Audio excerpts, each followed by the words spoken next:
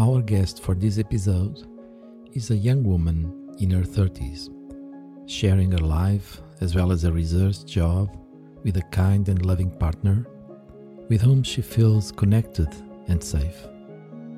However, 18 months ago, this young woman started seeing a therapist. Back then, she was struggling with extreme perfectionist and demanding parts that could exhaust her, trigger anxious and depressed parts that very often exiled Mary in her bedroom for days. Today, we invite Mary to share her journey on internal family systems therapy. Mary, thank you so much for willing to sit with me and being open and vulnerable and share this journey of yours. When and why did you decide to start seeing a psychotherapist? I guess it was like around a year and a half ago that I started. So I had a period where I was feeling quite down. So I was at the end of my PhD, which is kind of a challenging time in terms of mental health. It's a very stressful time and it comes with a lot of challenges into our well-being. I think it's something that happens to a lot of people as well at the end of their PhDs. And I started feeling rather depressed. I was really struggling with, let's say, life in general. And so in the beginning, I was a bit reticent, let's say, to start therapy. I tried it in the past, but kind of didn't find a therapist that I really felt like a connection and that it fit. But talking to family members, they sort of convinced me that I needed help. How old were you at that time? 30 years old.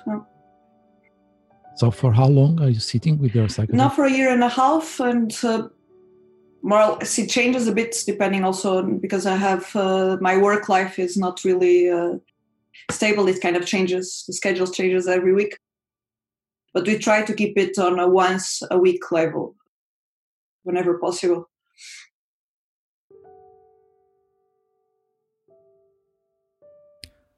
And what were the problems or issues or concerns that lead you to look for help back then? So it was a mixture of these challenges at work that I think it happens to a lot of people that go into science. There's a tendency for us to be perfectionists. And science in general is kind of a very challenging career in that regard. So the positive reinforcement is very rare and far between. But negative reinforcement is present almost on a daily basis. Sometimes sounding like criticism. The idea in science is a bit like that we criticize each other's experiments, that we're always looking for the weak points. So this means that every time you bring your work out, the first response is criticism. So on a daily basis, when you're also having a very stressful job and you have to work a lot, it's not always very easy to handle. When there's no one telling you, well, this and this could be improved, but you also did a good job on this and this. So I think this was the trigger. But what led me to also being triggered by this, to be in a state that I felt really bad, was when I was 24, my mother committed suicide.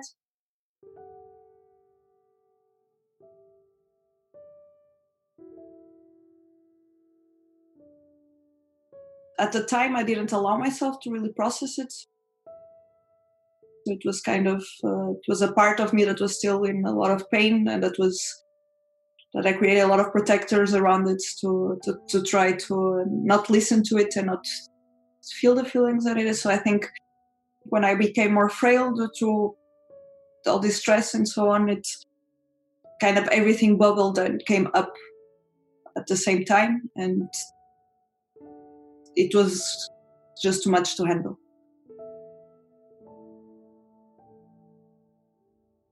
So when you start sitting with your psychotherapist, the topics were? So it was basically this perfectionist side, and not blaming myself for not connecting my self-value and my self-worth so much to my success in my career. So this at the time they were very tied up. So it was very important for me to realize that just because if I fail at something, doesn't mean that I'm worthless in a way.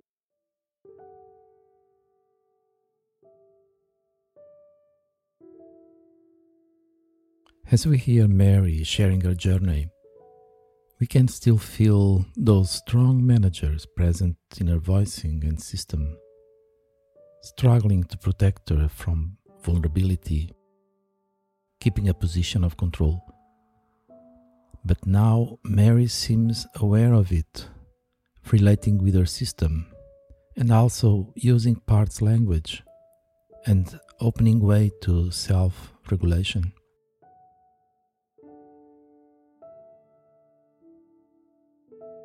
So you spend some time seated looking at this perfectionist part of yours? Exactly. So and this self-critic as well. So these were like the two parts that were very active at the moment, and I couldn't really disconnect myself from them. So I had to spend quite some time working on also trying to connect with my self-critic and trying to understand why is it that it's so active and how to get it to calm down a bit and let me live in a way. And how was it, that journey of getting to know those parts of yours? It was very interesting, actually. So it's like I was a bit skeptical in the beginning, I must say. But I was also a person that did a lot of self-analysis, I thought. So I thought, in a way, I knew better when I started the journey. But I always got surprised by that, with the help of my therapist, how much of myself I still didn't know, and where the roots of this self-critic came. How could I establish a line of communication with this part of myself that enabled myself to calm this part down and kind of calm its fears? And because in the end, it was this self-critic was trying to protect a part of me that was terrified of failure. So this was the work we had to do to kind of connect to this part so that it could let go of the fact that the world ends if I fail at something, which is of course not true, but you can be led to believe in this. So in a way, you entered a whole new world, the inner world. Yes, exactly. So it's just right now I feel like there's a million people inside of me. It's very interesting to open these lines of communication and try to see that beneath it all, it's always like kind of a part that is vulnerable, that needs our help. So this was a fascinating journey, I found. Challenging for sure, because it's some parts were easier than others, but it's not always easy sometimes to communicate to oneself. And there's also sometimes some parts that I felt like were hiding for so many years that getting there was not easy.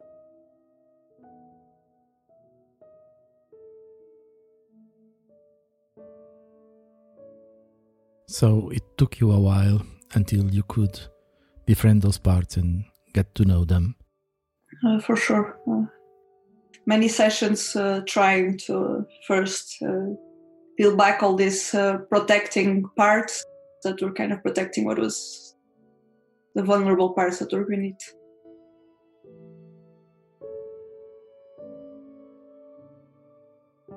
So, looking back, how did it went? I think in the beginning it was very challenging. It was also a very scary situation in a way. Now I kind of trust the process a bit more, of course, and it's just my therapist and it's just myself also to be able to handle it. But the first times you do it, it's rather scary to go to these very vulnerable places because it's not a comfortable feeling, of course. There's a reason why we're trying to avoid this part of ourselves, I think. But once I did it, I started feeling better, and it kind of filled me with hope as well. Wow. Mm-hmm. So I kind of started to get into a place where I don't, regarding work and whatever ups and downs I have, I don't take it as personally. So it's more of a, this happened, but it doesn't mean that I'm less valuable or I'm less intelligent or less capable of doing my job or less talented. It just means that I didn't do something as I wished.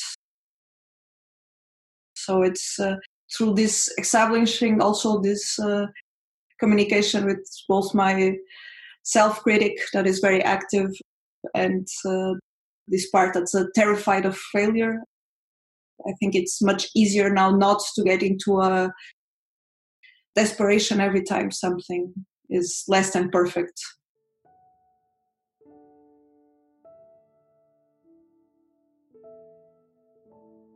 Maybe also you start seeing others in a different way? Yes, I think the three parts that I most did work on, or the three subject areas in this process, were this perfectionist part, which is also connected with self-critic and so on. So the grief from my mother's death. And the third part was also a very empathetic part I have, because I think I'm a very sensitive person and I tend to kind of suffer disproportionately with other people to a point that sometimes it doesn't allow me to function. So if a loved one is suffering, it destroys me. So in a way, it changed the way I see others, because I learned to, instead of looking at others so much in an empathetic part, which means that I'm suffering terribly as well, but more in a compassionate part, so that I still have a lot of compassion for others, but don't get so affected inside. And also it helped me be less angry, I think. So when I felt like someone had hurt me, nowadays I can see the parts in others that are their motivations a bit better, and that people are not perfect. So it's easier to deal with people, I think, in a way. So you are saying that you understand better what is going on with you now, and also with others around you? Yeah, for sure, definitely.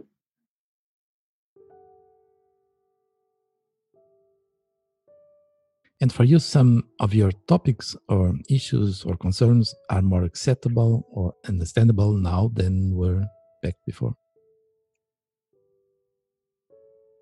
I think especially when it came from my mother's grief, there was a lot of that I didn't understand about the feelings I had, because I didn't want to face them. And this was a process of understanding this and figuring out what all this means, all the feelings I was having. And this was, I think, was the main part that I really needed some guidance to understand myself. Not only myself, but also the other members of my family that went through this process, and how grief impacted them. Also, it helped me understand this better and be able to connect better with them.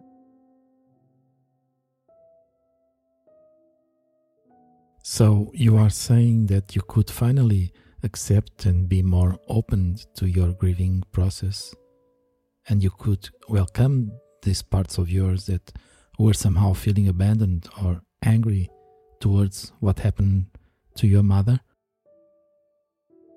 So this is a subject that I'm still a work in progress with my therapist, because it's of course it's multi-layered, and there's a lot to work on in that regard. Because of course, when a family member also commits suicide, this was not like a one-time event. So my mom, I think she was struggling with, she had some very serious trauma when she in her childhood. Mm-hmm. And she was struggling with depression her entire life. That I didn't realize when I was a child, of course, but then it became more and more serious. And she was in therapy for many years, but struggled to really get serious improvement. And she committed suicide after a number of attempts as well. And I think every attempt was a bit traumatic. So of course, all of this, it's a lot to process. So I feel like there's still a lot of pain that is something that still needs to be handled, because I think I created also so many parts of me that were protecting this vulnerable part that's in so much pain over this, that I kind of need to peel them off one by one and make sure that they allow me to assess this part. So it's still work ongoing. But I feel like I still managed to get rid of some heavy burdens I had. So I think a part of me was feeling indeed very angry about everything that happens, and angry towards everyone in the end. Towards my mother, towards my whole family, towards myself. And I feel now that I'm in a place that I managed to reconnect with this part and process this anger. And I think this feeling of anger towards this subject disappeared. So, and the other part that I think it was had a great impact is, of course, I felt a lot of guilt over it. So I think it's very hard when discussing when someone commits suicide not to wonder, what else could I have done? What could I have done differently? How could I have helped? What were the mistakes I made? So it always felt in a way that it was my fault what happened. And this is a part that I felt like I've worked through a lot. And now the feelings I have when I think about my mom are not of guilt anymore. There's still pain, but it's not... There's more sadness. Exactly. So it's not... I passed the angry and the guilt, and now it's just sadness. And, does it feel different to hold that sadness than to hold the guilt or the anger? This is a difficult question. I don't know, because I feel like there's so much pain still.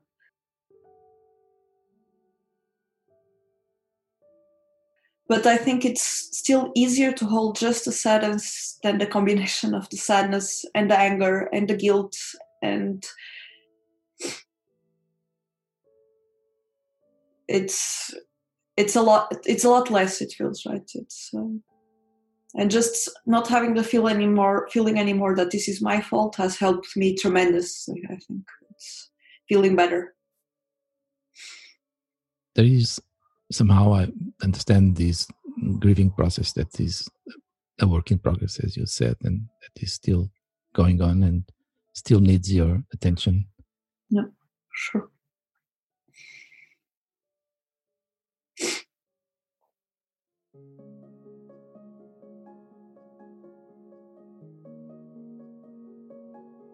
Mary, we can see this is a beautiful work in progress.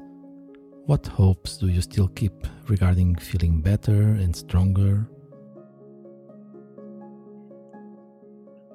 I hope so the major issue is really this pain and this grief. I hope I can manage to handle it, that it's...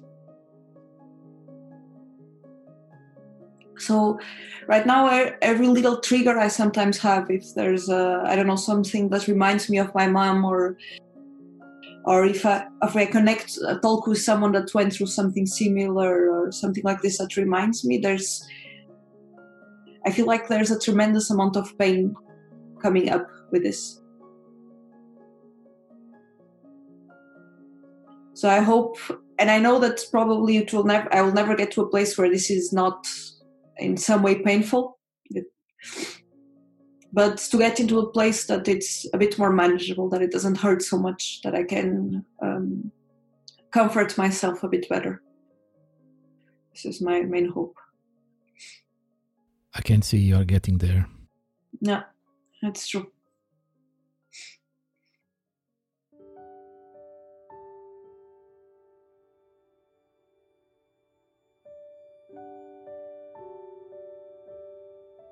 Mary, how did the inner work you have been doing in such a courageous and thoroughly way is impacting your life at different levels? You just shared on the internal level how you are doing now. What about the relational level? You also mentioned some differences that you noticed. Is there something you'd like to add? I think it has had a tremendous impact in the relationships with my family, because it's we all reacted in very different ways to this grief, and I think understanding my own grief and my own process made it easier to understand that the processes that others went through, and some attitudes or reactions that hurt me. Now I understand them better and understand them that it's not personal. So it's for sure improved my relationship with my family a lot. And also in regards to the relationship with my boyfriend, I feel like it has also had a great impact, because I felt I had some trauma. It's something also that I discussed a lot with my therapist. So I had some trauma from a past unhealthy relationship that I had. Like ex-boyfriends? And that impacted my current relationship. I feel now that in this relationship I'm in a completely safe space, and it's a stable, healthy relationship, and there's nothing. I just need to explain myself what I need and want, and there's nothing bad will happen or come out of this. There was still the trauma of the previous relationship, and I sometimes reacted as I would react in that relationship, or as the parts that were kind of stuck in that loop. And working on these parts has helped me a lot in having better communication and better able to explain my feelings and my needs to my partner now. So it's... Makes sense. Beautiful.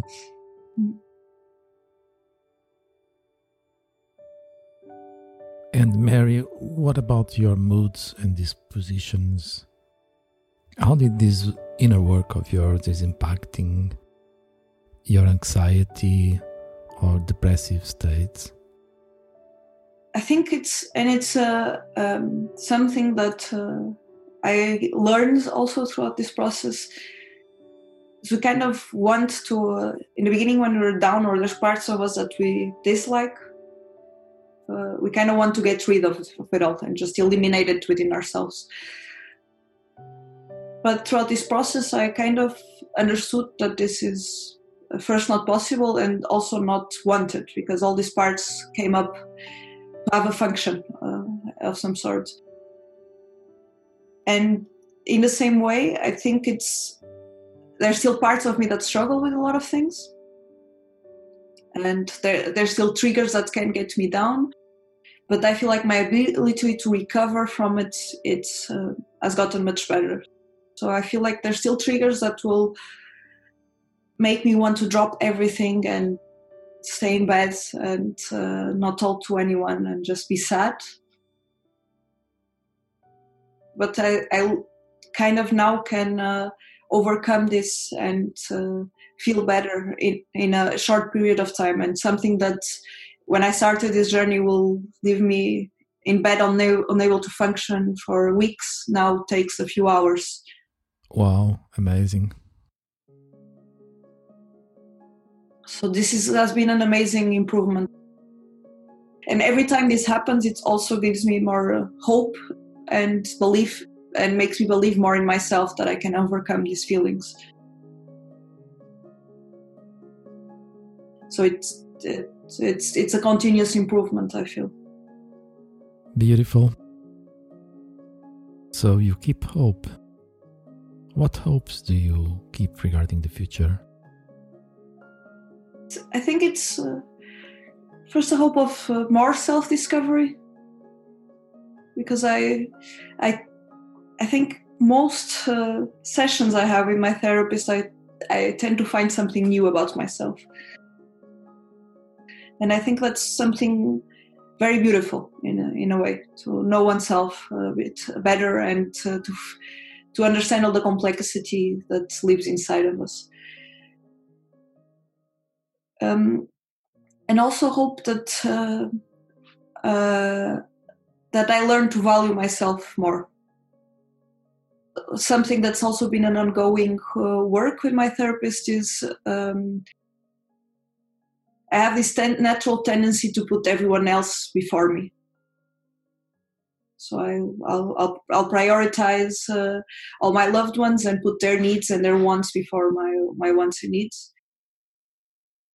It has been a process of seeing that I'm also worth of being prioritized. And I think this is it's an important work, because we should value ourselves also. It's not only others.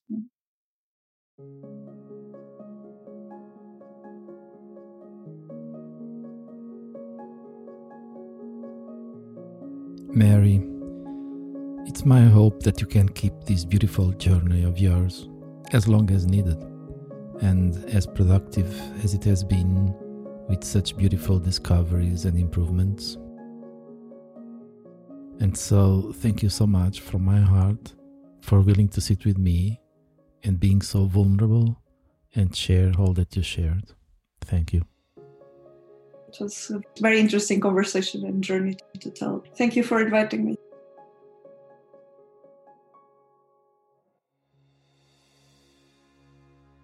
Participants in this episode are real clients with real stories and real voices, their identity fully protected.